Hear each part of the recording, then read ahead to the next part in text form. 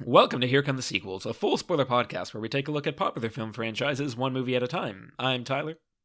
And I'm here today to share the good word with everyone. Settlers of Catan destroys friendships. Learn more at settlersofcatandestroysfriendships.edu. That's settlersofcatandestroysfriendships.edu. Discover the truth. I'm Alex.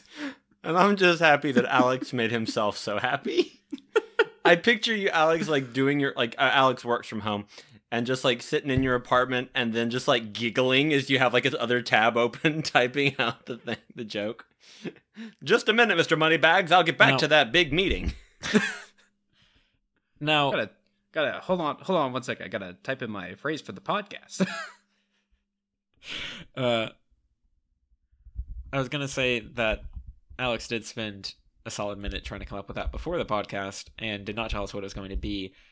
While seeming to do some research, I was really curious if you had just bought the domain to settlersofcatandestroysfriendships.edu, and then we're going to set up some content there for people to enjoy, but it doesn't appear you have.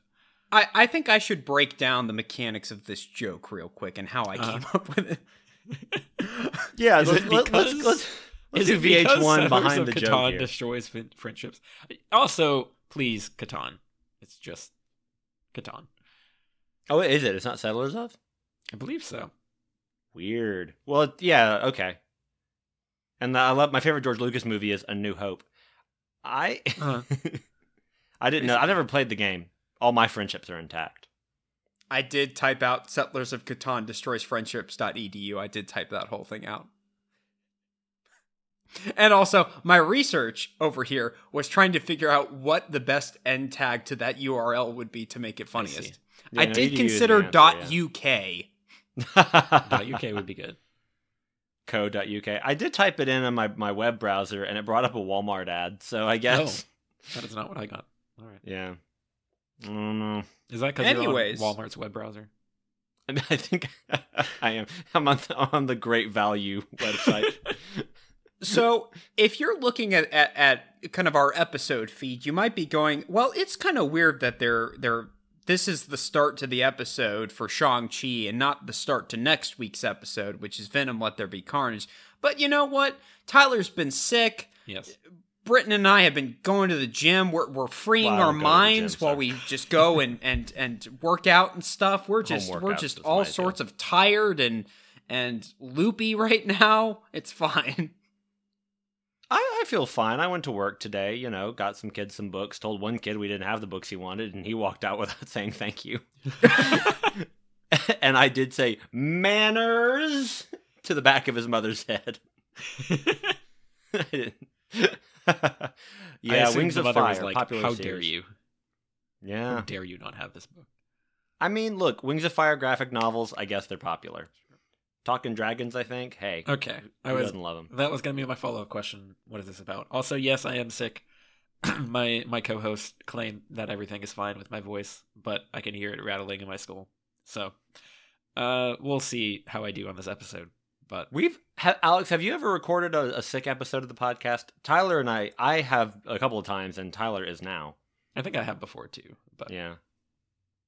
I'm sure I have. I can't think of a specific episode. It usually turns out fine when we do it. Right. So. But I'm sure it's just like,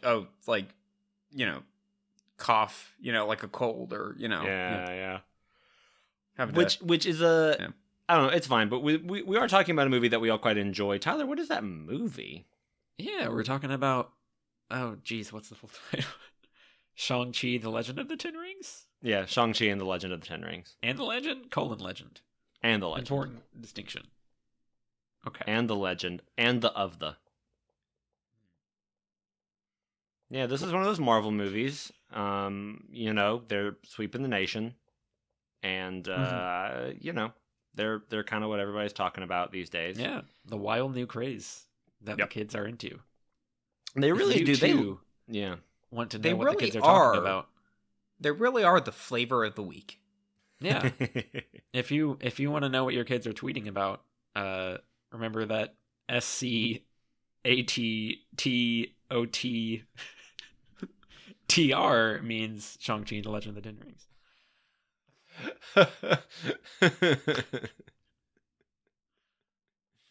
It's not. Yeah, and it's not a German dating app. Don't worry about that. And this is the best movie to do that for, because I think it's probably the longest MCU title. Am I missing any? No, it's Captain America: The Winter Soldier might be right behind it. Just in terms of letter count. If we're talking letters, that's true. There's just a lot of words in that title. Yeah. Shang-Chi and Legend of the Ten. Yeah, probably. But anyway, yeah, it's a fun movie. Who wants to go first with best and worst things? Alex has to say things, right? Oh, that's right. Alex. Although we have a lot of stuff to do. I forgot how we do the show. Go on, A-Town. What you got? Shang-Chi and the Legend of the Ten Rings, directed by I knew I was going to butcher the name. Destin Daniel Cretton. I want to say that correctly. From 2021. It has a 91% critic score on Rotten Tomatoes and a 98% audience score. Hey, that's all right. Yeah, the old DDC, director of previous Britton and Tyler recommendation, Short Term 12. Great movie. It's a good time, but this movie's very different. This is he's made like sort of smaller indie dramas. Yeah. Glass Castle and Just Mercy are the other two big ones. And I believe this is and I have to double check this, I probably should. I think he wrote this one and he had not written one since Short Term 12. Oh, wow. In terms of once he's directed. Let me double check. Yeah. I think he at least like co-wrote this, but yeah. But like I said, this movie is pretty different, and to explain how different and what the movie is, I guess I'll bring out my roommate, Mark. Oh, God. Okay, so all right. So the audience, listeners, you of course can't see this, but Mark heard that Tyler was sick, and he's you know that scene in Monsters Inc. where the guy gets a sock on him, and people have like the big hazmat suit things. That's basically what Mark is doing, and he's got the KN95 mask over the hazmat suit, which is okay. All right, he's got one of those like dry erase boards, and he's writing on. He looks like Amy Adams in that movie. No, not Julie and Julia, the other one. Well, can you at least do the synopsis, Mark? I remember that scene from The Muppets. He's shaking his he's giving me one of those like no way Jose kind of gestures. He's okay. God, this is gonna be my whole weekend. Okay, I'm gonna do it. Mark's stomping. He's kind of walking like if like Big Daddy from BioShock was trying to get her out a bunch of mud. Sure. Okay, the synopsis. Martial arts master Shang-Chi confronts the past he thought he left behind when he's drawn into the web of the mysterious Ten Rings organization. Not that hard. Don't have to have your helmet off for a while. I don't know if it's called a helmet. Okay. Well, sorry guys, we don't get to hear from Mark this week. It sounds like he's deep pressure washing the house, which I'm not against that. Okay, so now who would like to go first with best and worst? I was going to say real quick. Yeah. I was totally wrong. He's co-written all of his movies. He's actually co-written them all with Andrew Lanham. And the only Short Term 12 is the only one he's like written himself. But never mind. So I don't know where he came up with that. Britton, was that the entire synopsis? That was pretty short. Yeah. Well, there's not a whole lot of movie in this movie. That's untrue. No, there's a lot of movie in this movie. Yeah. I'll take that segue. I'll start with my worst thing just based off of that. Because I will go ahead and say, I think I like this movie quite a bit. I think the biggest stumble it has is the third act overall. And I would say really where that starts, it's kind of two parts. One, we have a pretty long flashback sequence of multiple flashbacks that all connect in and kind of like fill in previous details we already kind of knew, but add in more stuff. And I think that very little of it was necessary at that exact moment. Like a lot of it could have been worked in earlier, and then there could have been like one or two reveal bits later. because I think the way it works is that it has these long flashbacks, and then like they revisit the flashbacks 20 minutes later within the third act. I think it would have worked a lot better if like after that bus fight, to play armchair screenwriter here. But I feel like to me the flow makes more sense if like that's after the bus fight where everyone's like, oh my gosh, this was amazing, what a crazy fight that we just watched in an MCU movie. They've never had this kind of martial arts action before. Now you can slow it down and let the audience chill for a bit and get some more exposition and learn a bit more about his background. I think they do some of that, but I think you could have done a hard shift, calmed down for a bit, done some flashbacks, then spun back around and, oh my gosh, here's the big fight on the, what do you call it?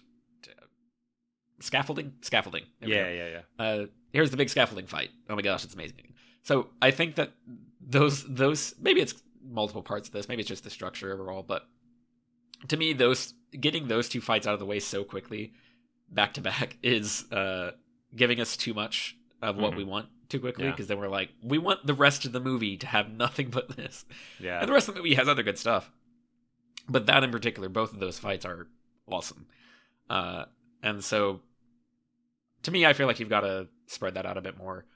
And I think that would be a good way to do it. There's probably other ways. There's probably reasons they didn't do it that way. But that would be my thoughts on how to avoid what I think is ultimately, I mean, the main problem is the third act does really slow down a lot when they get to Ta Lo.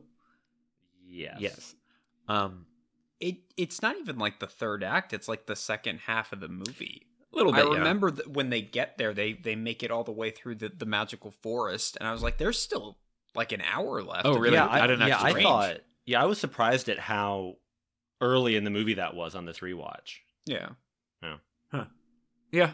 And that is what I mean, is that like I was rolling with it pretty well up to then, and then it does slow down quite a bit. So, and I think especially when you know what the flashbacks, like on a rewatch, when you know what the flashbacks indicate, then, because we've all seen this before. This is our second watch, right? Didn't we see this together?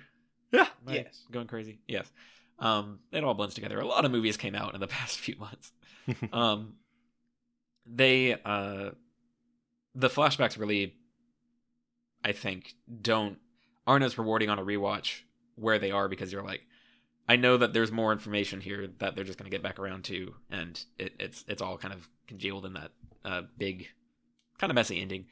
So I think that's part of it. My other problem is that I feel like it's too big for an intro movie for this character. I think it's really cool. I think that everything with the Great Protector and the Dweller Beyond Darkness, or whatever the name is, that's a really cool fight. There's some really cool stuff with Shang-Chi fighting his father. There's a great duel between them with the rings, where he's kind of taking control of the rings from his father and using them in the same way his mother used them when his father first confronted it. Like, that's great stuff. We'll get into it. But I think after that point, it really there's so many twists and turns in that third act of, all right, here's a new thing, here's a new thing, here's a new thing. Like the tide of the battle and who's fighting who and why each person's fighting each other.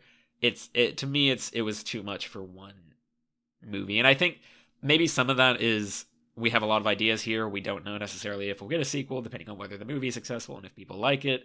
So we want to make sure that we get all these ideas out in one go and, fully establish this character so they can use them in future movies. Maybe that's part of the problem. I don't know. But I think I'm thinking about, again, the very cool, very well done shot of Shang-Chi flying down from the heavens to blast the Dweller in Darkness apart with the rings is crazy and fun, but it's like we weren't here 30 minutes ago. We weren't at this intensity level and emotional level yet. And I think it just spins up too quickly to really successfully land that as an impactful moment beyond it being a really cool visual. So I don't know. I feel like this one could have stayed more grounded and had it just be the fight between him and his father at the end of the movie, and then maybe you do a sequel and his father escapes and gets to Ta Lo, and now we get to see Ta Lo and dive into all that stuff. But that would be maybe some of that's my own preference. But I feel like I'm normally won over by big old monster battles. So if I'm saying this, I feel like if I'm the one who's saying, "Oh, you better hold off on those giant monsters a little longer so that I can really enjoy what you're doing," then it's a good sign that you're doing something really good with the rest of the movie. Sure. It just means I think that it crashes too quickly into all this crazy extra stuff at the end. So yeah.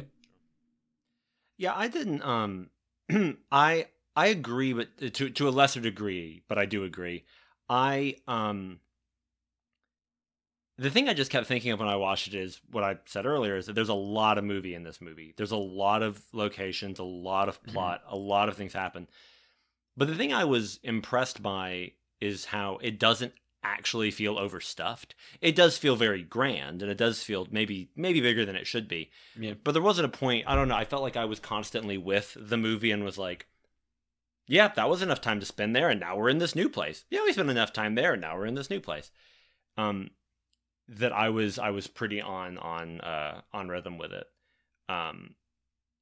I just wonder if, like you said, it was one of those things where they said, we don't know if we're going to get to keep doing this because this character doesn't have the safety of like an Iron Man or a Spider-Man.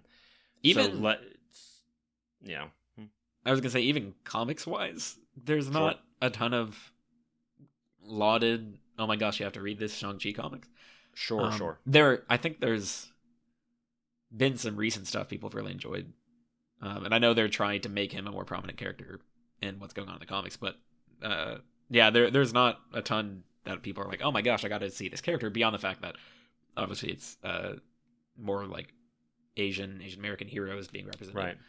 So yeah, so I guess I can borrow that for a worse thing, because I don't really have a worse thing for this movie. Not like a prevailing. I mean, I feel like I thought of something, and then I must have forgotten it.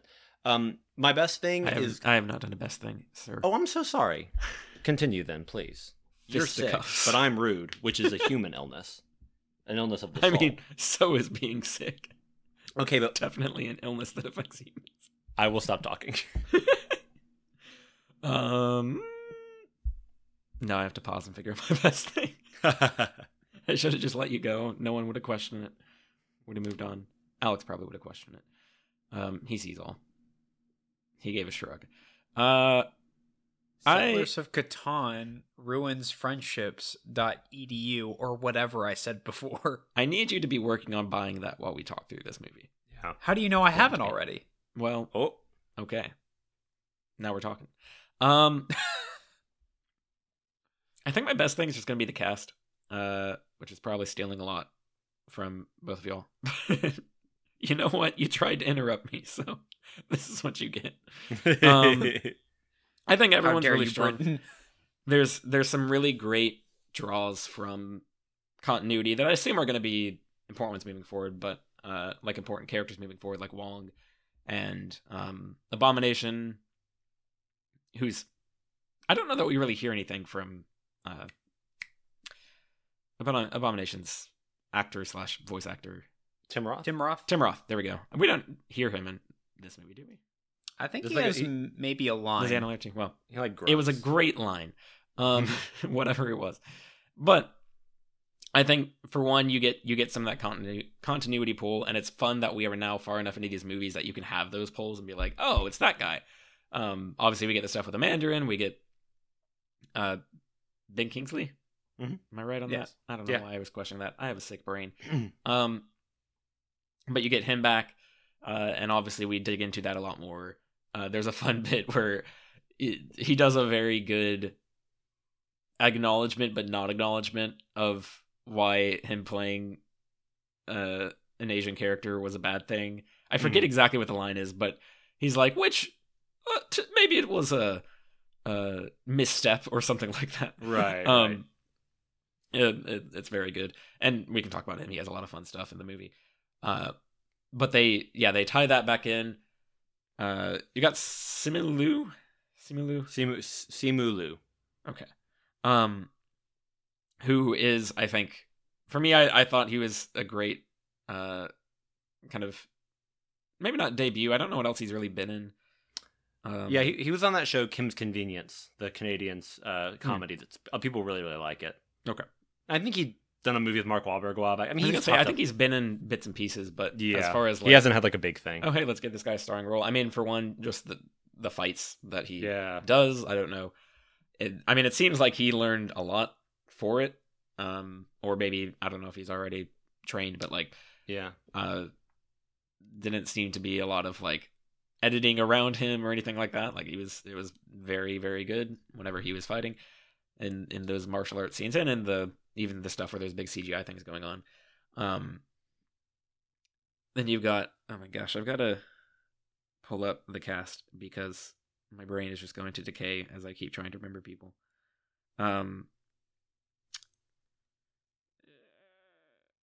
Aquafina, yes, her is she's great.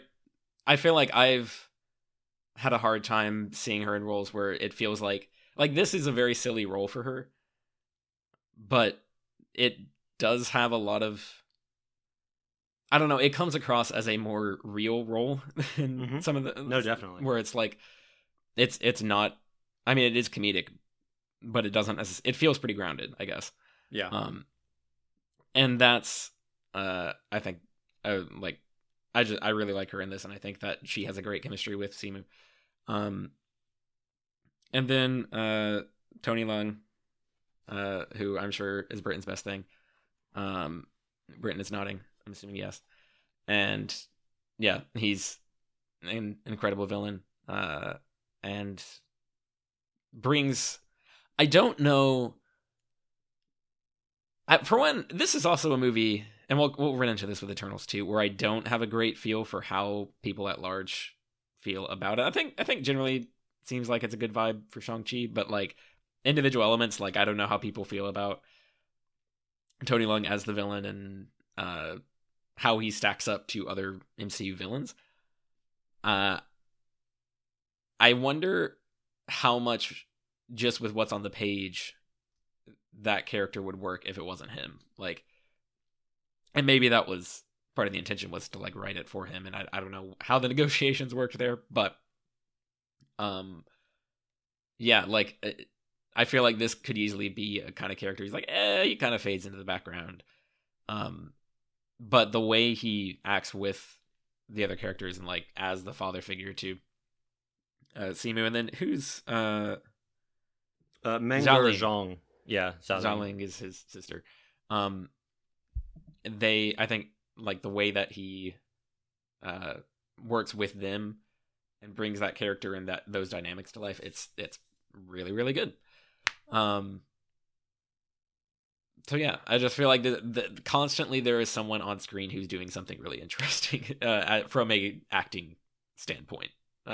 Was my feel from this. And so I just really enjoyed watching a lot of that. And I think that the script does do a really good job connecting them and giving them good stuff to work with, but a lot of them elevate it. So there's that. Yeah, no, I totally agree. My best thing is also the cast. Tony Leung, as I've said on the show before, is my favorite male actor. I love him very much. And I was nervous when he got cast because I think for a long time never did. This is his first Western movie. I think it's his first English language movie. He speaks English, but this is his first English language movie. And I was kind of like, what does that mean? And I kept telling myself, well, it probably means that he liked the script. He does not need to come over here and do this movie. And I had the same thought about, I think that his material is good, but he does so much with it. And there's like parts where I can't remember what the scene is because it's a fairly, rote, pretty familiar villain type line, and then afterwards he kind of does like a shrug and he kind of smiles when he says it, and that does so much for that sequence. I mean, Awkwafina is very funny with funny material that she's given, and Simu Liu is very funny in this. I actually think his comedic timing is better than his dramatic side, at least in this movie. I think not that he's bad in those scenes, but like he really comes to life for me when he's getting to be funny or getting to do the action sequences, because I think he already knew martial arts before to some degree before he did the movie, which we can talk about the fight scenes. But then like Michelle Yeoh, who is Chinese movie royalty, to come in and just burn it down. Like, I love her. And she was like posting pictures on Instagram of her and Tony Leung when they would make movies together when they were in their 20s, like both just getting started out. And it was like you back like side to side of them back then and them on the set for Shang-Chi. And I was like, that's amazing. Like, because Tony Leung is a massive deal in China. He is like their Robert De Niro. He is this deeply respected actor. And to have him come over here and be well treated by a movie is great. At times it feels like, I remember us talking about this when we saw the movie. He's so good at making Wenwu a human. You almost forget to see him as a villain, which I think is ultimately a good thing. But it's like I kind of needed a little more villainy, and I think that's just in the material, not so much in his performance, because he is very, very good as he always is. But yeah, Awkwafina is great. I love Ben Kingsley in it. He's so funny. I'm a big Awkwafina fan anyway. I love her in The Farewell, and it was nice to see her get to be funny, but not just like come in here and improv a bunch of wacky stuff. Like she's a character and a person, and I'm glad that there's implications she'll join the larger MCU in a bigger way. And yeah, Wong is awesome, and Meng'er Zhang as Jialing is really, really great. And yeah, I just enjoy all of these people. I think my worst thing is I don't think I have a worst thing. Yeah, I don't have a worst thing. I think it's great. There wasn't like a prevailing element that I was like, but that part. Because a lot of the flashbacks worked for me, and flashbacks usually don't work for me. The runtime actually was a lot easier. When we saw it in the theater, I remember feeling like it was long. I think it's just because I had been sitting in a theater for 2.5 hours with ambient people noise, unable to get up and move. Right. And at home, I could pause it, I could go do other stuff and come back. So the runtime didn't really bother me too much. Like I said, I was totally on rhythm with it. So, Alex? My best thing is going to be the scaffolding fight. There you go. I came to this movie for some really awesome martial arts sequences, and that was the best one. If that had been the climax of the movie, I would have been very, very happy. I think that scene just... There's a couple of action scenes in this that just blow the water out of basically all Marvel action sequences. And obviously I have been one of the harsher critics when it comes to that. A lot of the action sequences just turn into big CGI slugfests with no real stakes, and everything just kind of looks the same in every movie. This one, particularly with that scaffolding fight, because I like the bus fight in theory. I think it's got a lot of green screen problems, and I don't like how crazy it gets. But we'll get to that. The scaffolding fight, just that one take of him trying to rescue Katie as she's starting to fall, and he's having to like jump around and hop. You know, he's having to move all over the place, and it's just like a one take as he kind of goes across the building to get to her. I'm like, why? Where? This creativity in the fight scenes is just sorely missing, and it feels like the director actually had a vision, and it wasn't one of those cases like we learned about where, you know, a lot of times for the Marvel movies, the previs is like 3 years ahead of when the movie gets released, and sometimes the director hasn't even come on board when they're already planning out action sequences. This one actually felt like, no, I bet Cretton had a real kind of feel for what to do with this material. At least with regards to that. I was gonna say, even in, well, we can talk about the third act. I think even in the finale, a lot of that comes across better. Yeah, no, I agree. A lot of it seems a lot more playing to a vision than your Black Widows. Yeah, I mean there is a better control, I think, of the camera. Yeah, throughout the all of the fight scenes, even from the very opening shot of the movie with Tony Leung beating up a whole army. Like, there is a sense of control over how that camera is operating. And just letting shots breathe. Yeah. Be like, no, we're going to show you the choreography because you're here to see the choreography. Yeah. And when you cast actors who can really do the material, and I'm not dragging stunt actors, stunt performers at all, but like, you don't have to hide anybody's face. You don't have to pretend anything. You're just like, here, Simu Liu and Tony Leung and Michelle Yeoh, they're all doing it, so we can just show you them doing it. Yeah. And it's really wonderful. Yeah. And I think I still have kind of color saturation issues with this movie in a lot of places. I think it kind of still has that flat, kind of slightly washed out look in most of the movie that a lot of Marvel movies suffer from, just to try and make them all unified. But that starting off with them showing up to the dark web fight club, I think a lot of that is just lit really well, and I don't know if that's just Marvel movies look better when they're shot during night scenes. I don't know. Well, but also the fact Iron that Man 2. I mean, Iron Man 2 does look really good. See, Britain was right, and he remembers that movie very well. but like all the neon signs in Macau, because obviously the scaffolding fight, like we're overlooking like the rest of the city, and we see all these interesting kind of visuals in the background as well. I think all of that just kind of ties really, really well together, and I wish Marvel movies were more vibrant, even in the talkie scenes. And a lot of times they just aren't, and I find that frustrating. But the scaffolding fight, I think, is maybe my favorite fight scene in any Marvel movie. I don't know. I'd have to give it some thought. I think it's pretty cool. Off the top of your head right now, top 5 power rankings. Let's go. Ooh. No, I can't do that. This would go on for half an hour, and then I wouldn't be able to make up my mind. No, I was going to say it would go on for half an hour. You'd be like, yeah, this is my favorite. But I'm trying to think of even comparable ones. I mean, in terms of just like straight up choreography, there is the opening fight in Winter Soldier between Captain America and Batroc. Yeah. On the ship. That's like the closest I can think of in terms of just like, oh, you just let the camera show the choreography. And I was going to say, I do think I would say the end of Civil War and like when it's just the 3 of them, Iron Man and Cap and Winter Soldier, all fighting in a room. And then also specifically the Tony, Thor, Cap fighting Thanos bit. Oh yeah. In game, I know coloration wise you don't like that, and that's fair. But like, I think the actual choreography there, and like what they do with Cap holding the hammer and throwing that echoes back to a lot of that, which is cool. But yeah, I don't know. In terms of the MCU, I don't know what else.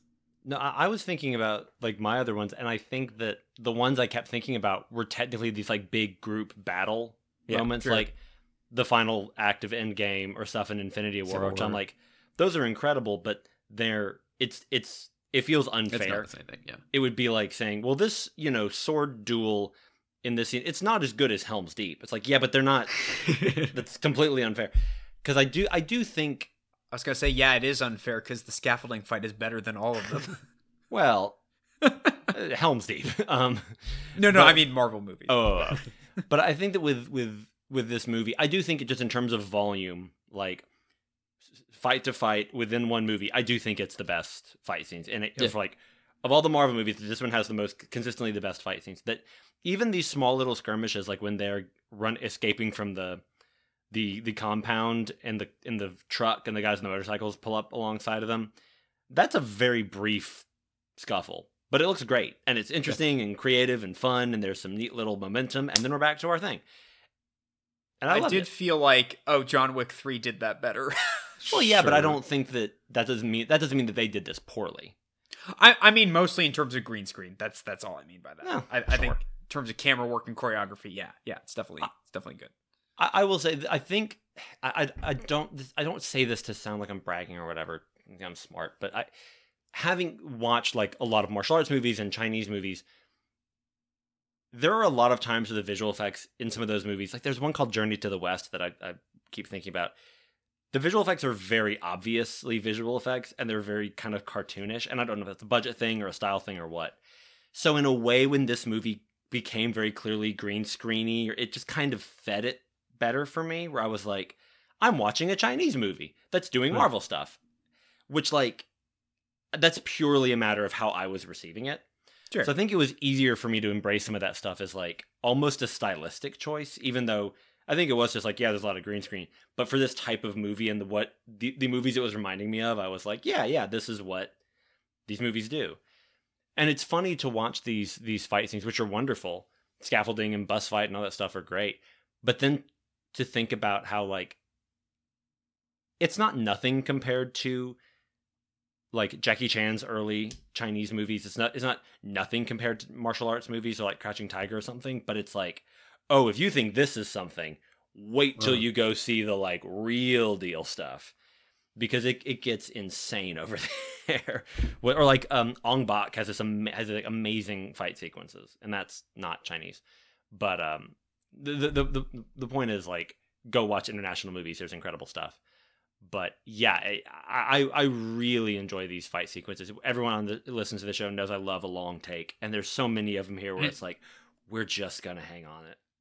Yeah, and that's, I think, the big thing is that the MCU. I think Winter Soldier. There's a lot of consistent fights that happen that are like things that are set up, and they may not necessarily be hand to hand, but there are cool setups with vehicles and guns, and like they're doing their own thing there. So that's kind of an exception, but so much of the fighting in the MCU is about moments. It's about, oh, here's where Cap gets Mjolnir and he smacks Thanos. Oh my goodness. Or the shot of Falcon, or not Falcon, the shot of Cap and Winter Soldier trying to beat up on Iron Man. Like, yeah, that's it. It's there to set up like scenes and be like, oh my gosh, you see this visual, like, here's a giant man, we did that, oh my lord. This has like fight scenes, they go on for probably 5 to 10 minutes, something like that. They're extended, you follow what's happening, they progress, there's a constant change throughout it, they're really engaging. And I would say that even applies to the ending, where there's still very clear visual evidence for what's happening through all these fights, and you're very aware of what's happening at every stage and where everyone is, even if, again, I think it's too much. I think it kind of does a lot that they could have saved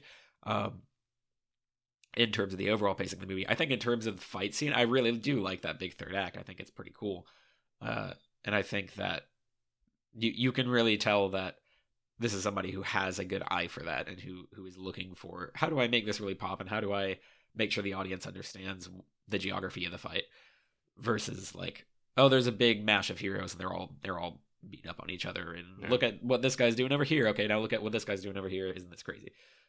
So some of that also, I think, comes from, for a while there, it's not until we get to that final fight that people have like powers. Yeah.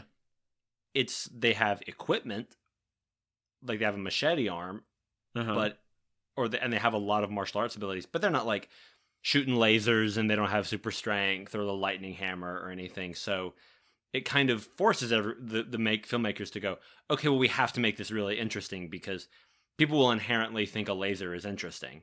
People think a guy with fists is not as interesting. So we have to come up with something inventive and creative. And also it's cultural tradition for filmmakers from that part of the world.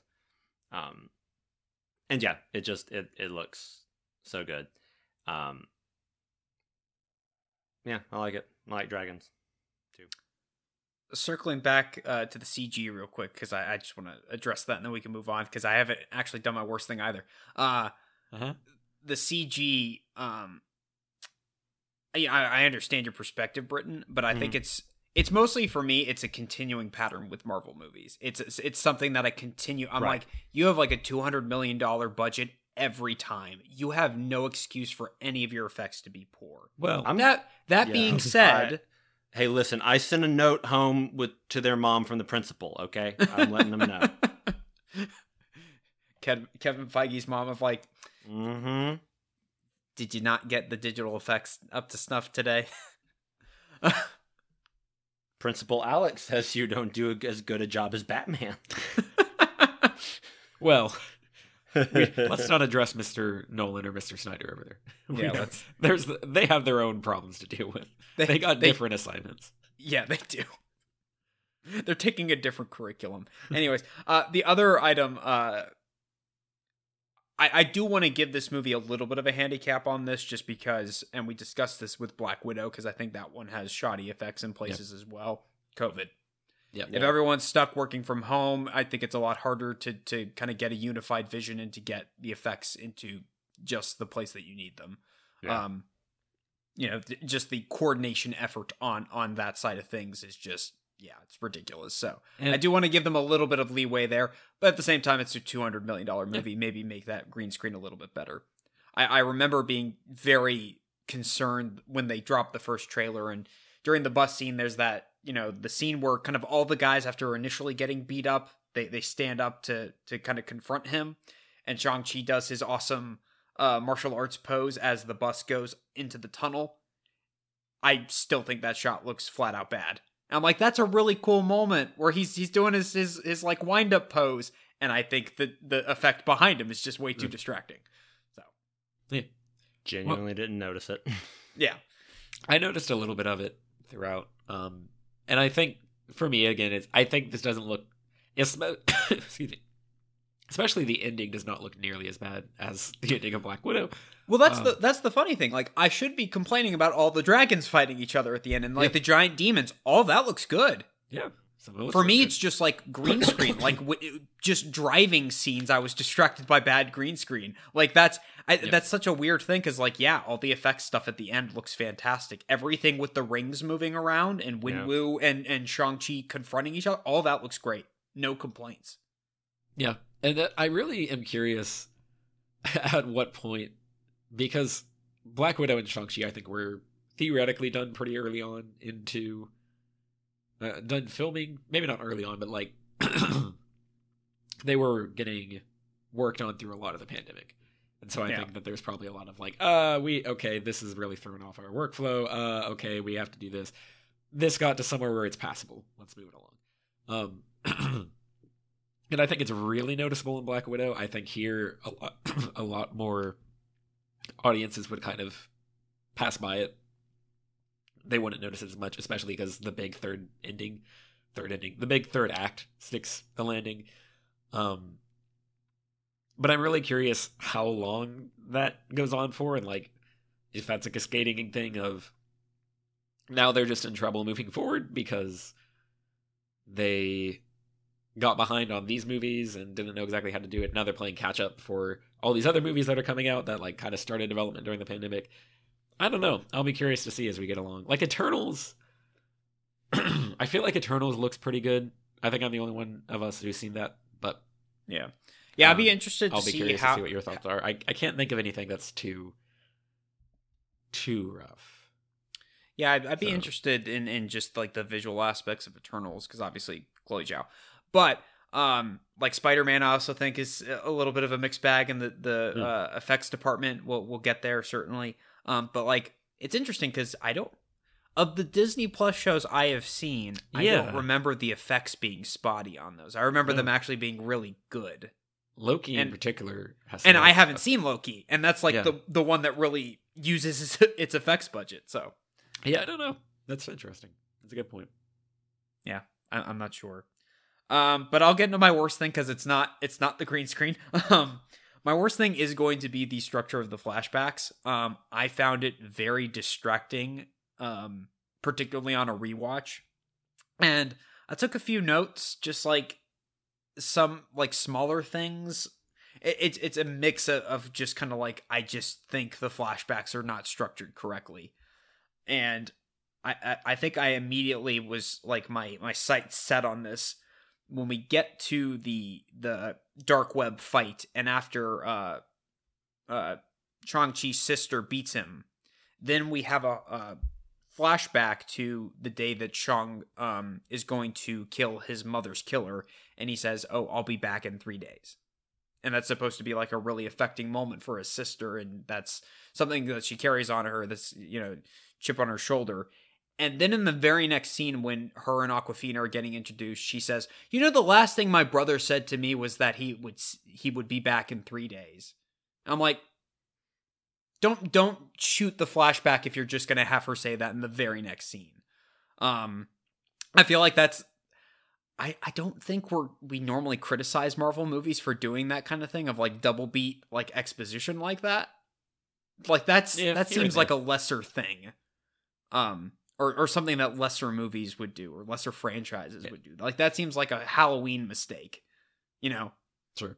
Why that's something out of like definitely is a Halloween mistake. That's something out of Halloween 2 or something. Yeah. But yeah, there were just like several different things I noticed. I think we learn about the mom dying way too early. And I feel like when we learn about her dying should be when we see her death scene. And I kind of feel that most of the flashbacks should be restructured around that. Like, I think the opening of the movie should just start with Shang-Chi in San Francisco, and having them kind of build up the kind of scope of the world and being like, it's just a guy in San Francisco. Oh, what? He knows martial arts? People are attacking him on a bus? And then we get the exposition about, here's who my father is. This is the story my mom told me. And then she died. But the movie's just, it does like a super nonlinear, like almost Batman Begins type thing where it's just jumping all around the timeline. Yeah. But it does it the whole movie. And Batman Begins kind of drops that halfway through. I don't know. It's just, it seemed very odd to me. And I felt like just the weird flow of information was actually affecting emotional moments for me. Where I felt like, well, I already knew that happened. This isn't really affecting me like I feel like it should. It's not a surprise. And then I don't know if this is necessary, but why is there not a flashback of him actually killing his mom's killer? Because that's a reveal of like, remember how I told you I didn't actually kill him? I that's the reason I left. No, I lied to you. I actually did. Cut to show us that moment, because that's a huge thing that affects the rest of his life. But that's just, I don't know, the way that was kind of given to the audience, it almost felt like you didn't even need that moment where he's like, because it doesn't build to anything. It's not like I'm afraid I'm going to kill my father because I'm an unhinged maniac. They try to do the, it's about balance. It's about taking the best things from both of your parents. And that I really like. I like that being the thrust of his arc and what Shang-Chi is trying to learn. I just don't feel like the flashbacks are built around getting us to that point. That was a long, rambling thing, so I apologize. No, I felt the complete opposite. I usually don't like flashbacks in movies because I don't want to know I want to know what's happening. I don't want to know what happened. That's not true. But I don't know. It's like I usually don't go to movies for flashbacks, and I don't really care about flashbacks. But I think this one, piecing them out over the course of the movie made it easier for me, because I think it would have been a lot harder for me to get invested if it was like, here's a guy in San Francisco, and then now we're going to stop all the movie that you've been getting invested in to tell you about stuff that happened years ago. Yeah. And that said, I can't know how I'd feel about that movie without watching it. I think everything you're suggesting could have worked. I don't even know if it would have worked better, just it would have worked also for me. Because for me, I felt like every flashback felt like it was filling in information from previous flashbacks. It was like a mosaic. Like I was getting pieces of the puzzle all kind of throughout the movie. And I liked that. I gave Tony Leung a little more to do. And as far as them not showing him killing his mom, I almost took that as like a less is more kind of a deal.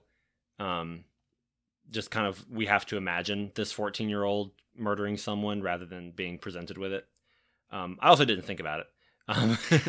And this was not a movie that I didn't, cry. I wasn't like emotionally invested in it, but I also don't feel like the flashbacks were the hindrance to that. I think I just didn't react to it that way.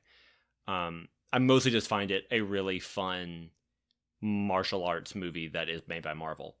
That I can watch for 2+ hours. But the flashbacks just didn't. It's not even that I necessarily think you're wrong. It's just like I had the opposite reaction to them. For me, the structure worked just fine, and I didn't pay as much attention during them. But I kind of liked it. I kind of liked how it would. The repetitions felt like musical refrains repeating, not, we don't think you get it, so we're going to insist upon it. Sure. It just kind of worked a little bit. It just worked on me differently. Sure. Yeah, I think my problem isn't with any of the scenes themselves. I'll say that. Because I think particularly the opening like dance fight between Wenwu and talking about visuals. I don't know his mom's name. We'll say Shang-Chi's mom. The dance fight between the two of them is beautiful and lovely, and I love the color in that scene. Take notes, Marvel, please just do more vibrant colors in your movies about comic books. that whole fight is really wonderful and really different. I do like the scene where they get confronted by the guys that have been wronged by Winwoo, and so they're like, we gotta, we have to exact revenge somehow. And his mom's telling him, you need to be brave and you need to kind of step up for this family, and tells him to go and hide. And I do appreciate that we don't see her die. I think that's a good cut. I don't think we need to see kind of an elongated action scene that ends with her, like a slow-mo shot of her getting stabbed in the stomach, and we don't see her getting stabbed. Like, I'm just imagining that scene. I'm like, I don't need that.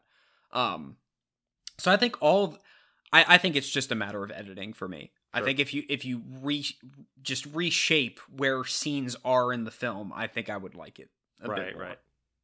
When I liked the scene, talking of fight scenes, where Wenwu takes Shang-Chi to watch him get revenge on the Iron Gang. Yes. Where a lot of that is you're watching Shang-Chi, you're watching the boy, and you're seeing reflections, and you're hearing, and you're kind of seeing in the background what Tony Leung is doing. And that's effective because it kind of stops the scene from being like exciting and cool, and instead it focuses on the chaos and the loudness, the clamor of it, and how scary that is, and how scary Tony Leung is with his constantly rolled up sleeves. Yeah, I like that. Yeah.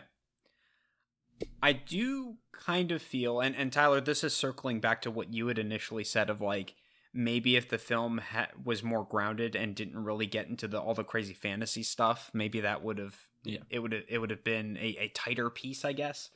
I kind of wish that the only fantastical element in the movie were the rings. I kind of wish that was like the one odd thing. I mean, we can still have the Marvel references, like the Wong Abomination fight and all that. Yep. But I think in terms of just what the plot is focusing on, I don't know if we're opening up a giant gateway to like a portal dimension of demons. Right. I don't know. There are more coming through, etc. Yeah. And then they kept coming through for like half an hour.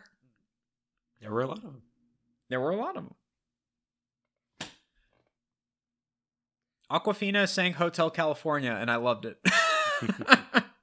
I did love all of these small moments, like the opening scene where Shang-Chi wakes up and he goes to visit her at her apartment, or her family's apartment, and they're giving her a lot of crap just because she hasn't moved on with her life, and they're talking about how much they like actually being valets at a hotel. All that stuff is really nice, and it's really interesting how we don't really have a romance in this movie. It's just kind of a friendship between the two of them. And I like that. Once again, it's different. I liked it. Mm-hmm.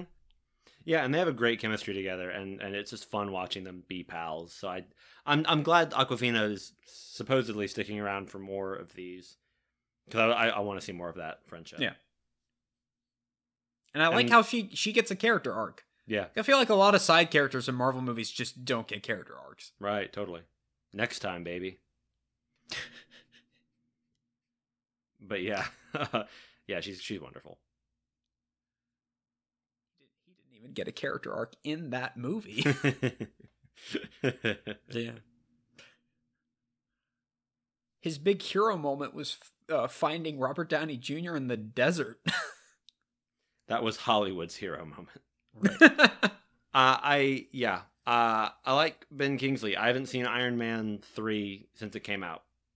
And this is the other thing talking about like comparing the fight scenes, is that most Marvel movies I've seen once. I saw when they came out and haven't seen them since.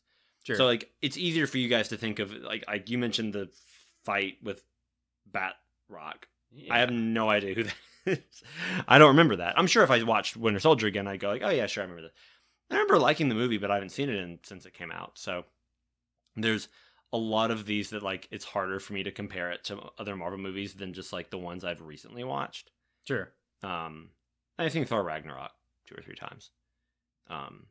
But yeah, so there's a good bit of the Ben Kingsley stuff I remembered enough to be able to go, okay, cool, I get it. I thought he was so funny though. He's such a great actor. He doesn't always get to show that, but I'm glad that he got to in this. Well, I appreciate how this came up with a very eloquent way of like handling like the PC side of needing to address the Mandarin's kind of a racist caricature. They come up with a very eloquent way to explain that while also not completely like just, you know, dumping on Iron Man 3 and just acting like, oh, that movie never happened. Right. I like that they embrace Steve Trevor, and he's there and he hasn't changed. We're not changing his performance. We're not trying to make him more serious or anything. He's still a wild goofball who doesn't know what's happening. Well, it's kind of like how they do a nice job, like, addressing Dark World, but also finding ways to make it meaningful now. Like, finding the things in that movie they can pull from. I like that. And I like that we get that first, and it's kind of like, oh, that's all we're going to hear about Iron Man 3, because Wing Wu is like, oh, hey, they said I was an orange. They called me the Mandarin. Like, what is that? And he kind of addresses that a little bit. It's like, oh, that's how we explain the fact that, because there was a whole thing where after Iron Man 3 there was a short which addressed the Mandarin getting taken by the real Ten Rings, or not the Mandarin, but Ben Kingsley getting taken by the real Ten Rings in prison. I think you're missing a key detail there. Scoot McNairy is a member of the Ten Rings in the MCU. And he's not in here, so I don't know what. Maybe he'll show up as like. I think he's in one of the one shots on Disney Plus. Yeah, that's what we're talking about. Oh. Yeah. Look, I'm just saying we have 2 out of 3 *Halt and Catch Fire* main characters in this universe. Carrie Bechet, come on down. She's great. She could be Sue Storm. No, we need Mac in here. So we have to figure out a way to connect. Who can Scoot McNairy become to connect Ronan, whoever Mackenzie Davis is playing, and Scoot McNairy? Because, like, the obvious thing would be Mackenzie Davis as Captain Marvel, but that's already taken. No, I was going to say Mackenzie Davis is Galactus, and she makes Scoot McNairy the Silver Surfer. Okay. Toby Huss is the Silver Surfer. Yes. Hey, I'm an intergalactic surf man, and I'm made of metal or whatever. Anyway, hell, let's go. I'm here to blow up your planet. You got, like, 2 hours? I don't know. All right, well, let's have some fun. Hey, I got a cousin. Let's go. Man, he's so great. Yeah, no, I think Mac's got to be... I guess Mac could be Sue Storm. Yeah. Yeah. Scoot could be the Thing. Yeah. He can... Although I feel like that doesn't... Yeah, you can say he worked with a Chinese criminal organization for a while and got clean. You know? Beta Ray Scoot. Beta Ray Scoot. There we go. I don't know enough of Marvel heroes. Yeah. But probably fine. Sure, it'd be fun to see Mackenzie Davis in anything. It really would. Watch Station 11, a show which I have not watched more of, even though I gotta get there. No, I was gonna say though that I like that they address it there, and then in that conversation about like, oh, the Mandarin, what a silly name, and then we come back and it's like, oh, he's here. He's still in jail. All right. And then we totally just stare into it and play into that with quite a bit of fun. But I like that there's that little setup that feels like just a little tease of, okay, we're good. And then we actually just totally dive into that being like, yep, this is part of it. Because Iron Man 3, I mean, I really don't think the Mandarin twist we talked about this on the podcast. The Mandarin twist itself is not a problem because he's being played by a white dude, a white British dude. And then it's funny when it's like, oh my gosh, this is totally like, that would make sense how you would circumvent this kind of racist caricature villain. It's a ruse to trick the U.S. government. Yeah, pretty much. It's just the biggest problem with that is just that you replace him with Aldrich Killian. Yeah. Another white British dude. But he's just like he's just like a guy. He's Look, just like, I have Tyler, powers, I guess. Tyler, you're missing key details left and right tonight. I don't know what your illness is doing to you. He had a dragon tattoo on his pecs. Correct. And he yelled, I am the Mandarin. So there he is. He's the guy. I typed in lesser known Marvel characters, and I think Scoot McNairy should play Dupe. He should, actually. Dupe Scoot. Let's go. Tyler, Uh-huh. do you know who Dupe is? Yeah, Dupe is, Okay. Dupe is a little green blob who likes to hang out with some of the X-Men, but only if they're obscure enough. Of course you know who that is. I'm hanging out with Cypher, and that's it. Sure. Yeah. I've got a Marvel encyclopedia somewhere. I'm like, I'm never going to use this anymore. I'd consider giving it to Tyler, but he'd be like, I know everyone in it. I think we should play a game and see if you can stump me with random. Ooh, that would be a fun game. I will need to track it down, and we can make this a full episode of the podcast. That'd be good. This man has a suit made of iron and has a lot of money. He likes the ladies and doesn't always take things so seriously. Dr. Doom. Yes, it is. that feckless playboy, Yeah. Dr. Doom.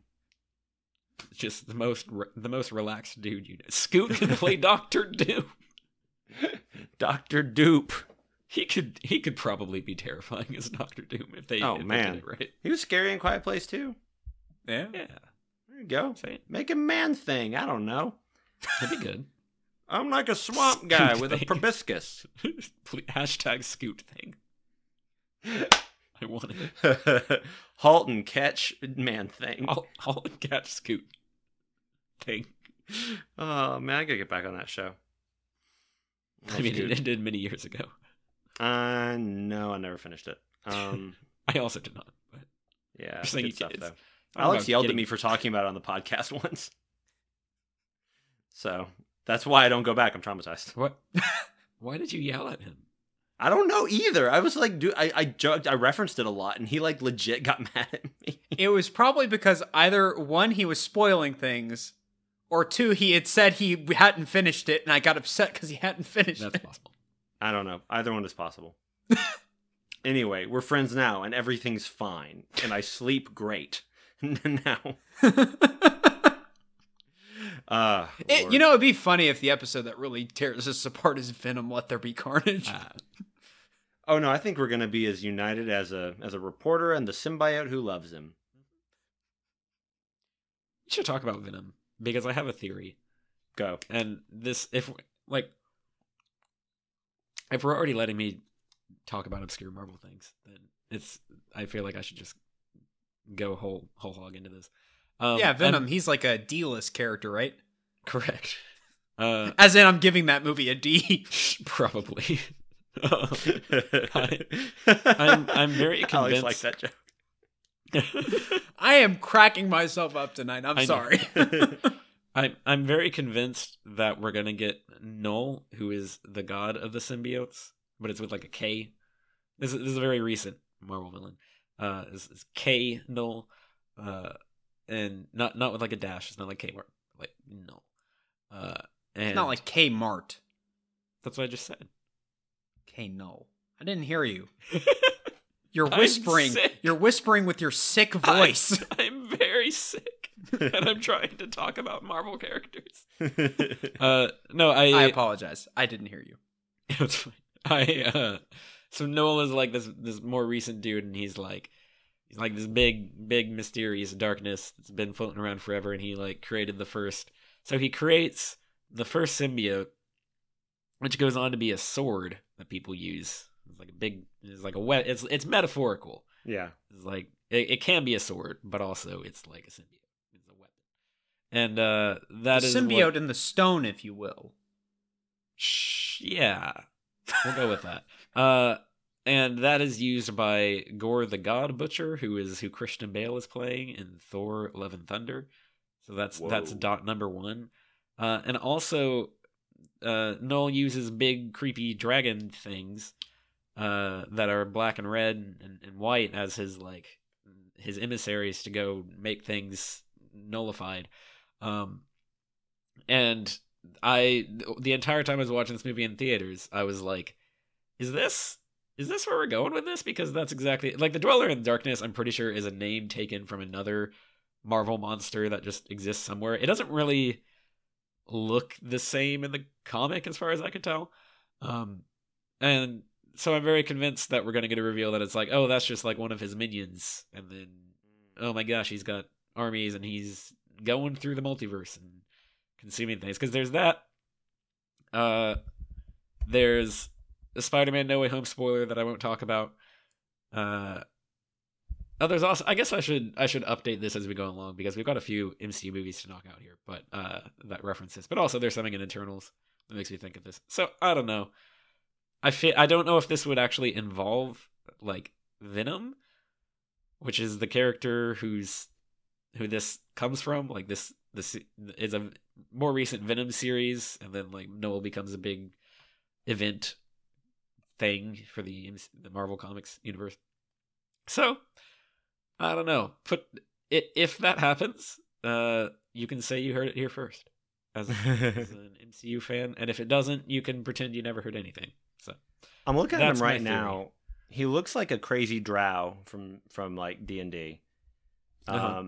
I'm real into it. I'm seeing a lot of spooky versions of other characters like Daredevil and Captain America. And Santa Claus? Yeah. Yeah. So. That's it. What you're saying is it's Mephisto. It might be Mephisto. But yeah. Oh, and the other thing is cool. The end credits from this is like the rings are pinging a mysterious thing from another dimension somewhere. What's that about? I'm really curious what they're doing with that, for one. Yeah. I really have no idea.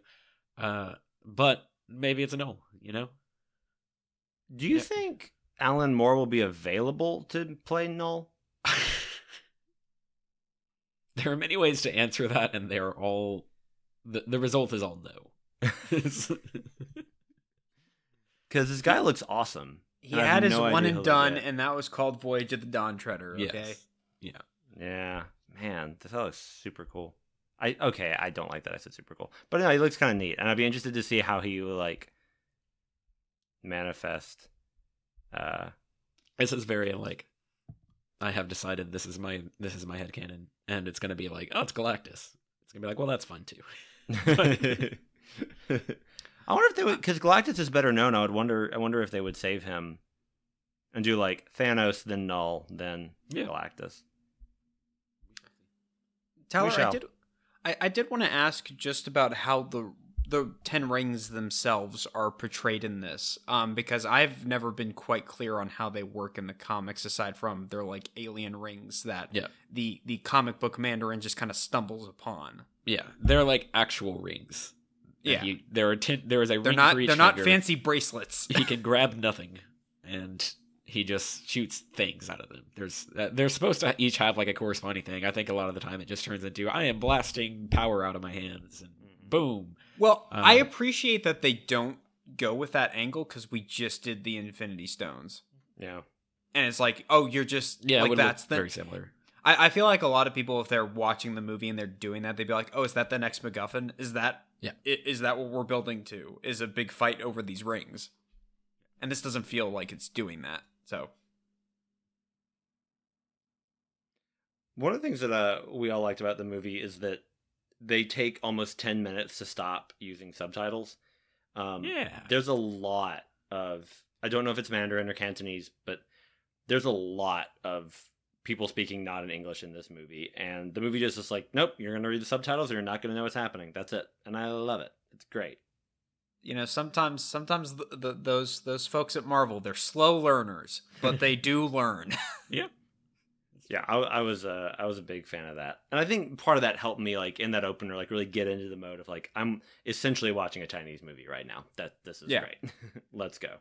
No, I was a huge fan of that, and the fact that they were able to utilize the fact that they're speaking different languages within scenes. It's not just, okay, now it's time to, we're not speaking English anymore. They find natural ways of like, oh, Katie as a character does not, she only speaks English. Right. So the fact that, she doesn't really know what other characters are saying half the time is part of the plot. Right. It's nice when they pay attention to detail like that. And it's definitely, like, obviously the cultural element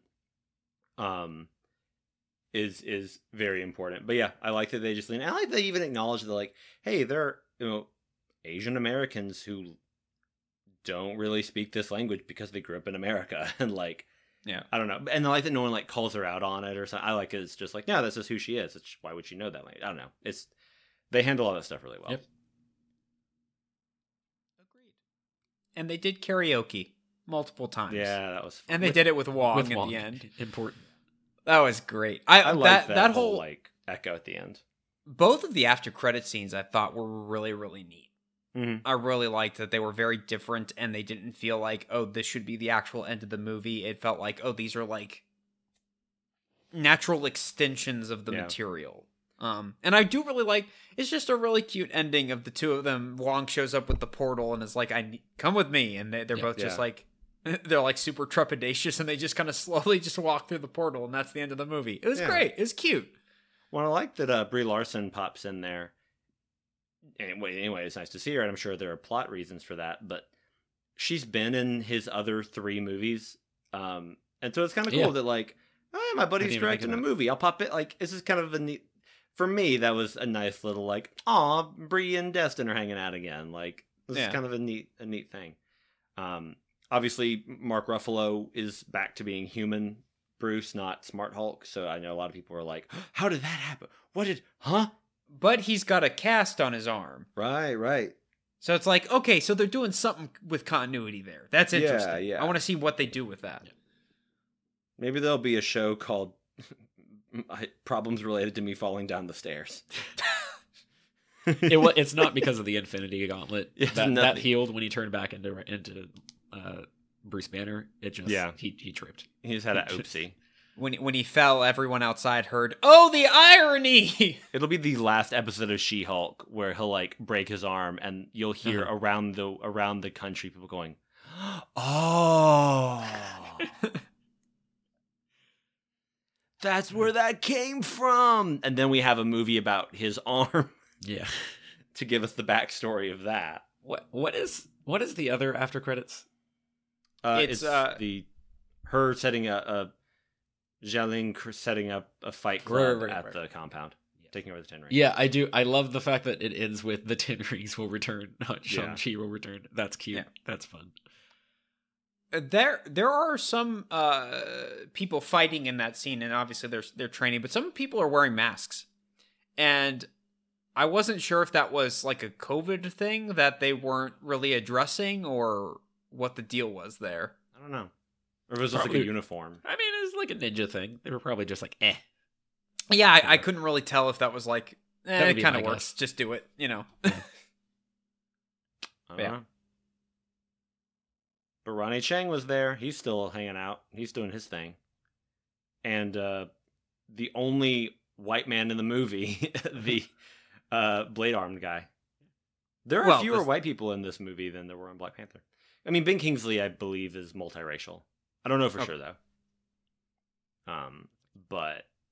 Yeah, so it's Florian Montanou. Oh, Probably am well. butchering that. He's Drago's son in Creed 2, I believe. Right. You see? Made by Sylvester Stallone. It is me again, Jean Favreau. Can I we make get, Zasora. can Creed 3 be about him coming back with a saw arm? No. And he Creed has to figure it out. Just like, oh well, all right. he pokes Michael B. Jordan this many guy times somehow. all over his body, and Yes. he gets a bunch of little bumps on it. Yes. It's all connected. And then Stallone shoots off into space at the end of the movie. All right, jetpack. I do like the nice touch of when they do decide to the Ten Rings kind of join forces with the people of Ta Lo, Yeah. and there's the nice bit where he cuts off the metal sword on his arm and he puts on like a sword that's made of the dragon scales. Yeah. This is like a fun little thing. No, that was cool. I like Yeah, that it's Ben Kingsley just like disappears. He's Yeah. just like hiding under. I did think it was a little out of place because there's a moment when I think all the demons are first flying at them, Yeah. and he's just standing there in the middle of the battle, and I'm Yeah. like, that makes no sense. He Yeah. would not know. Well, But there's he's not the smartest man. he's So- really not. But there's the wonderful scene where he's playing dead, and what's the name of his companion, his fantasy companion? Morris. Yes. He's like, what are you doing? Playing dead. You should do the same. It's great. Yeah. Is that the last time we see him? I think so. He may I pop up at some believe. point in the. I'm pretty sure we don't actually know what happens to him. He may have died. I think he probably. I'm assuming like this is not even like funny joke. This is like I'm guessing this is what the MCU will do is that he just lives in Ta Lo now, and like we'll revisit that at some point, and then it'll be like, oh my gosh, that's where he went. He puts on performances every Friday. Yeah, like I genuinely think that's what they will do. He's a court jester. It'll be cute. Yeah, I can't remember if he was at the lantern scene funeral deal. He might have been. I can't remember. But either way, he doesn't. Also, that scene was a wonderful touch. I like how they actually have like they show the consequences of the battle, and they actually are like, no, we lost loved ones. Let's celebrate them. Most most movies with any sort of action just don't do that. Yeah, they just bypass that and go straight to the happy stuff. Well, and on the note of just like the cultural stuff, and obviously this is not a culture I know very much about, but I like that there wasn't a scene where somebody was like lighting incense or going, yes, we do this to honor our ancestors. This is a Chinese tradition. It didn't feel like white people explaining. Yeah, this is just how it is. Yeah, it's like clearly this was made by people of this culture to be like, we're just going to present it. We're not going to worry about it. Again, like Black Panther just being made by its own culture. And people compare this a lot to Black Panther for obvious reasons, which are fair. But like, I don't want to be like, this is the Asian Black Panther. Because in some ways, yes, but it's also its own movie. Yeah. Like, I don't want to just be like, well, you're not white, so you're all the same. Because that's just not the case. Well, I think this movie and Black Panther both exemplify that with the MCU, when they're at their best, they're able to take on different genres or like take the trappings of a superhero movie and become something else. Yeah. Like starting to verge into that territory, at least. Like Black Panther is a political thriller for a sizable chunk of it. And that's really cool. We don't get that a lot with just superhero movies. Yeah. Or you try and get them and then you get BVS. True. And then Shang-Chi is just like this big martial arts epic. Yeah. Like it's like in that sense, it's like nothing else that the MCU has produced. So I like that, how it's not just we've got to do something for X minority. We have to do something to just check that box. It's it's virtue signaling. They don't approach it that way. It's like no, we're gonna make this one special. Yeah. Yeah. And that also helps because, again, it's not white people making those movies or directing them and writing them. It's like, no, it's people of that community making it. So, like, it feels more organic that way. Sure. And then, like you said, they make a distinct movie anyway that is not just distinct from a skin color perspective. Yeah. It's neat. You get Chloe Zhao and she makes a good Zack Snyder movie. It's like just and that's essentially a family comedy like Cheaper by the Dozen. Don't come at me. I thought you were going to say, and then you get John Watts, who makes another John Watts movie. Which is fine. He can go at his own pace. You know, sir. he really He's coming can. along. He's coming along. He's getting there. He's getting there. I did have one just like little technical question that I was confused about. I really like the scene where Wenwu takes the pendants of his children and puts them onto the little dragon statue, and the water effect as it swarms around them, and they find the map to get to Ta Lo. I really like that scene. How do the pendants work with that? Did Wenwu build all that? Because it's his temple, it's his facility. Yeah. So I was very confused about. Is that not the temple he took over in the opening credits? Am I going crazy? Or is that... Might have been. I thought that temple was like up in the mountains. Isn't the one in the opening credits like on just kind of like flat land? Oh yeah, like in a desert. I was a little confused. It's thousands of years ago. I mean, no, once again, not this is not a big deal by any means. And obviously this is purely just an exposition scene, so it's but I was just a little bit confused by that. Yeah. I don't know. My assumption is that we're supposed to assume he took this temple over because of reasons, Sure. because he's a conqueror. Yeah. Well, we still don't know where the rings came from, so maybe if it's like it came out of a Right. meteorite, he like built the other stuff out of the rest of the meteorite. A meteorite, a lunar meteorite. But I think specifically the thing I'm confused about is that, number one, he knows the pendants provide him the location with Ta Lo, and then number two, that he has something that can actually put that together for him. Yeah. Yeah. That's it.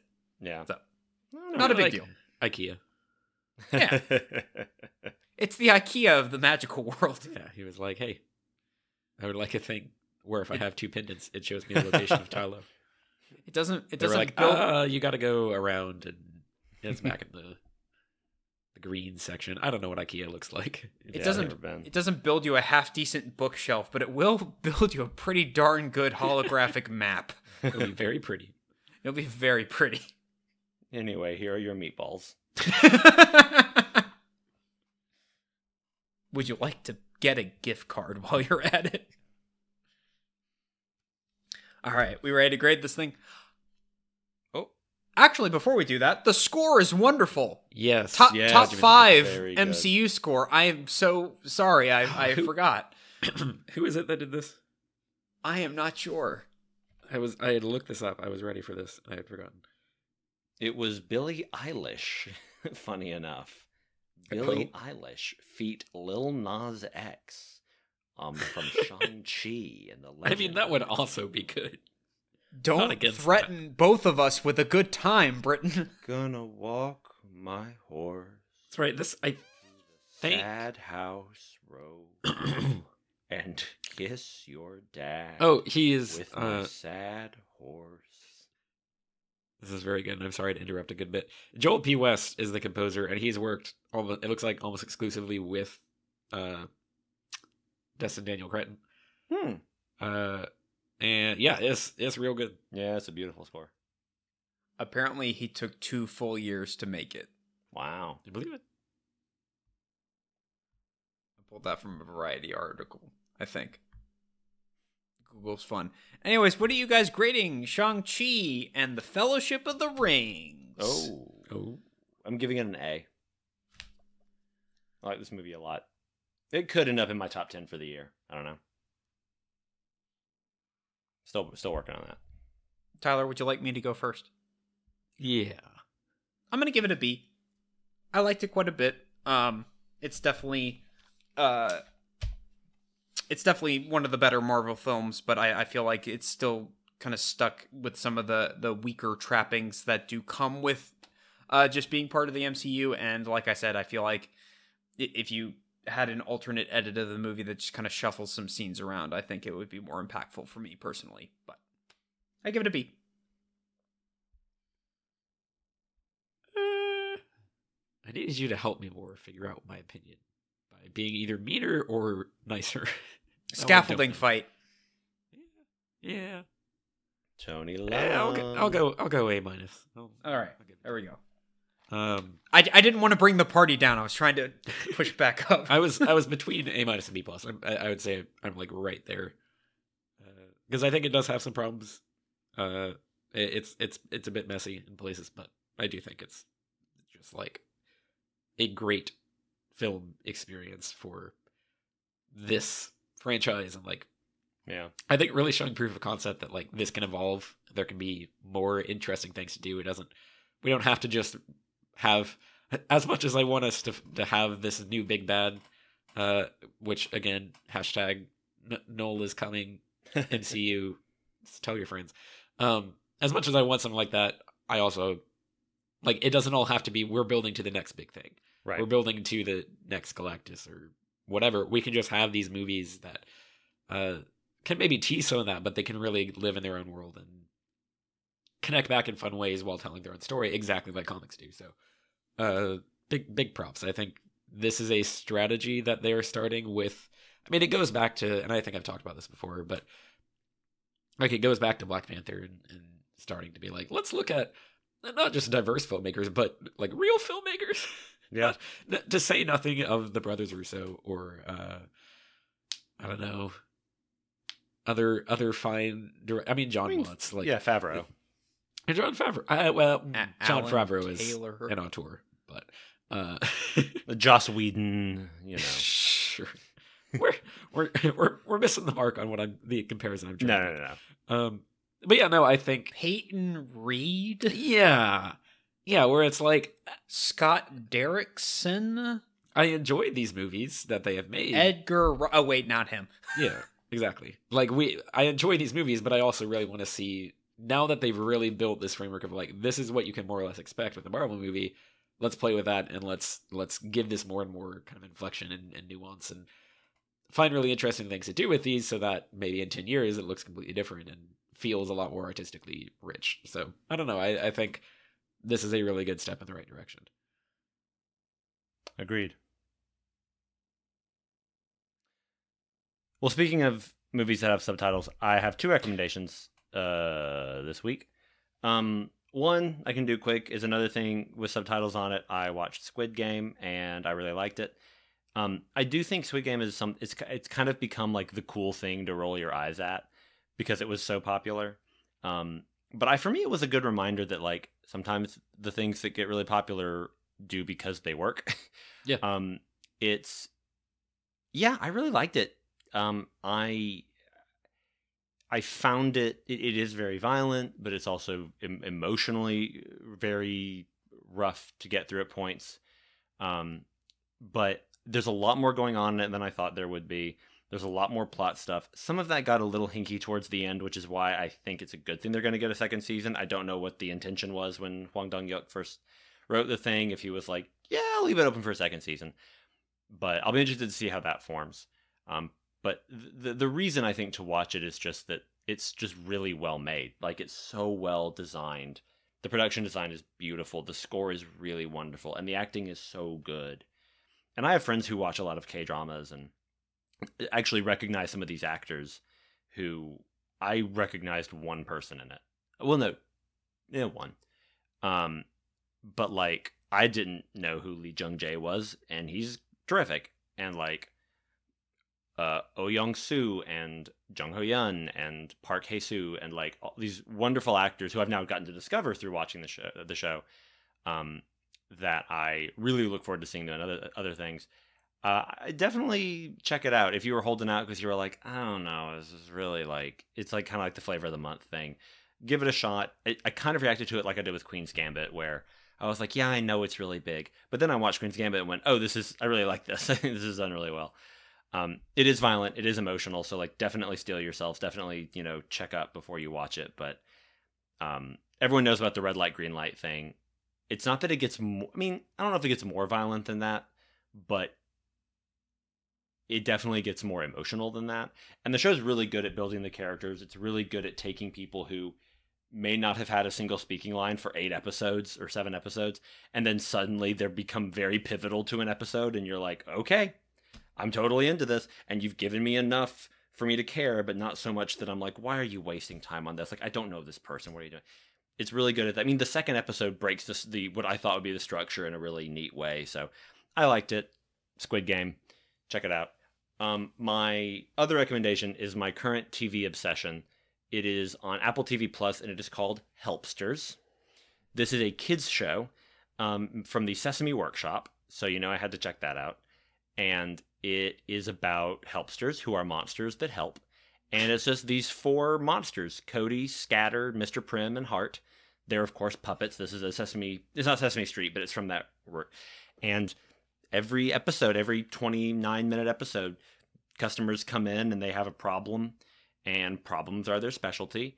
And it's always something like, Freddie Flyer wants to fly a kite but doesn't know how, or the amazing Wayne Wayne the Wonderful wants to be a magician but doesn't know a magic trick.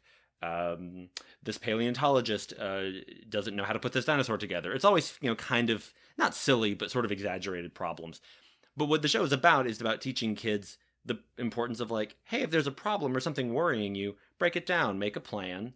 Break it down to its component parts and work through it. Like, it's actually been helpful for me as someone with anxiety to be like, oh, right, like, let's make a plan.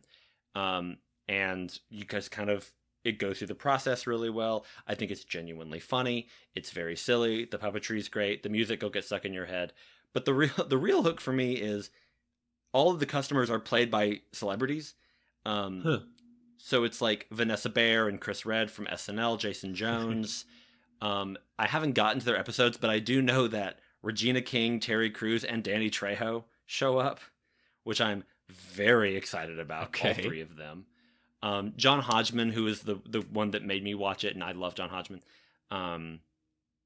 Yeah, just you're Rachel Dratch. So you're constantly seeing these people come in, and you're like, that's Alan Cumming. It's like, that's crazy. These people are in it and like singing and dancing and committing and doing the show with these puppets. But also at the end of every episode, they do an a cappella song with like a random musical artist like Ingrid Michaelson or Christina Perri, or yes, the lead singer from The National. Okay. Which was crazy because I was like, sir, this is so much happier than anything you write about in your songs.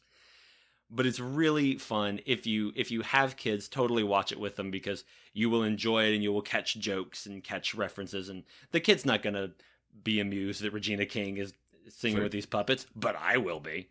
But if you don't have a kid, like I don't have a kid, watch it by yourself. It has really just made me feel good. And I haven't been depressed or anything the last few days, but like it just makes me feel good. And I think it was an important, like after watching Squid Game and all these other dramas, it was like, oh yeah, I can just watch something that feels nice. And it's like 30 minutes of just silly, good, clean fun. So I really, really love Helpsters. I think it's a great show. And that's on Apple TV Plus, and Squid Game is doing the Netflix thing. And those are my recommendations. Do you guys have anything? Tyler, I assume you recommend, I don't know, Dayquil? Well, maybe. I do have one. Did not watch any movies. I did watch a YouTube documentary video. It is by somebody that Alex actually introduced me to. You may have already watched this, Alex. Dan Olson, who goes by Foldable Human on YouTube. And he does a lot of cool like film stuff and various things. He recently made a video called Line Goes Up that is about NFTs. Oh. So he actually made a very interesting flat Earth video talking about flat Earth conspiracy and like where that really came from not too long ago. But this is a 2.5 hour video about him breaking down NFTs and like very thoroughly economically exploring why they're not very good. And it's really fascinating. Like he went into like he took on a mission of, I'm just going to explore all these communities that have sprung up around this phenomenon and like go into the Discords and whichever and like just discuss and talk with them. And it's really fascinating. It is I would say very negative about NFTs, if that's something anybody listening has a major problem with me saying. But Joseph. like, yeah, Joseph, I know you're setting up your get rich quick scheme over there. Yeah, with your Doja coin or whatever. Yes. But it really breaks down, and I think it, as somebody who has never been able to wrap my head around like how cryptocurrency works as a concept, it does also cover some of that and like tie into all of that and how like there are so many challenges with actually making it work as an alternative like underground economic model. Like it is incredibly well researched, very thorough, very detailed. And that's my recommendation. I like to recommend a big old YouTube video sometimes because I think they're fun. And they're good kind of things to just have on, especially if you've got a good game to play or something. This is a lot of, I mean, there's some visual material, but a lot of it is him just kind of like talking. He's got good lighting. He's got a good beard. So it's not, if you want to watch him the whole time, you can, but it works just as well, just as like listening through to him kind of break this down. And it's really, really good. And cool. I think contextualizes a lot of stuff that you're probably hearing about right now. So. And you said it's called Line Goes Up? Yes. I would just look up like Dan Olson NFT. Okay. His YouTube channel is called Folding Ideas. Folding Ideas. Yeah. His Twitter is Foldable Human. That's right. Okay. And if you want to go back, he's got several wonderful videos. He's got the very famous, kind of the very definitive review of Suicide Squad, where he just talks about the editing and what a nightmare that is. He did a review about back when Cats came out, just called Cats: An Existential Crisis, and it's just, if I remember correctly, it's just like footage of him. Not even of him, but it's just like the drive home with him just narrating his review of Cats. And it's just like footage of like a dark city as he's driving through it to get home. It's wonderful. That's awesome. I also have a couple of recommendations this week. On the more straightforward movie side of things, I watched The Eyes of Tammy Faye with Jessica Chastain and Andrew Garfield. The main reason I watched it was just Andrew Garfield. But it's really, really good. And shocker, televangelists are bad. Yeah, Michael Showalter made that, which I did not realize. Yeah. I'm not even sure how much of it is accurate, because you never really know with biopics, but I thought it was just a really interesting character study, if nothing else. And it's just really fascinating to watch how people who kind of get to that level of fame that is seemingly based on something righteous, they delude themselves and they get into all sorts of very questionable things, you know, while claiming to be all good and all knowing. Sure. And yeah, it's really fascinating. And Jessica Chastain's face is caked in makeup the entire movie, and it's just really weird. On the other side of things, I watched the documentary Doomed, the untold story of Roger Corman's The Fantastic Four. Ooh. How is that, like, a recent thing? No, I think it's from like 4 or 5 years ago, I think. It's basically about the title kind of says it all. It's the failed attempt to make a Fantastic Four movie back in the mid-90s, and basically the story is that Constantine Films, who I believe has like a producing credit on at least the 2 Tim Story Fantastic Four movies with Jessica Alba and Chris Evans, they were just trying to keep the rights. So they're like, we are legally obligated to make a film, otherwise we will lose the film rights to Fantastic Four. Let's put like $1 million into this thing and we'll never release it. And it's just like a really sad story, because the people making it, they had no idea that the movie never planned to be released. And they all like put their hearts into it. They're like, you know, we're making this on the cheap or whatever, but we all care about the material and it's a decent script, and a lot of people making the movie actually cared.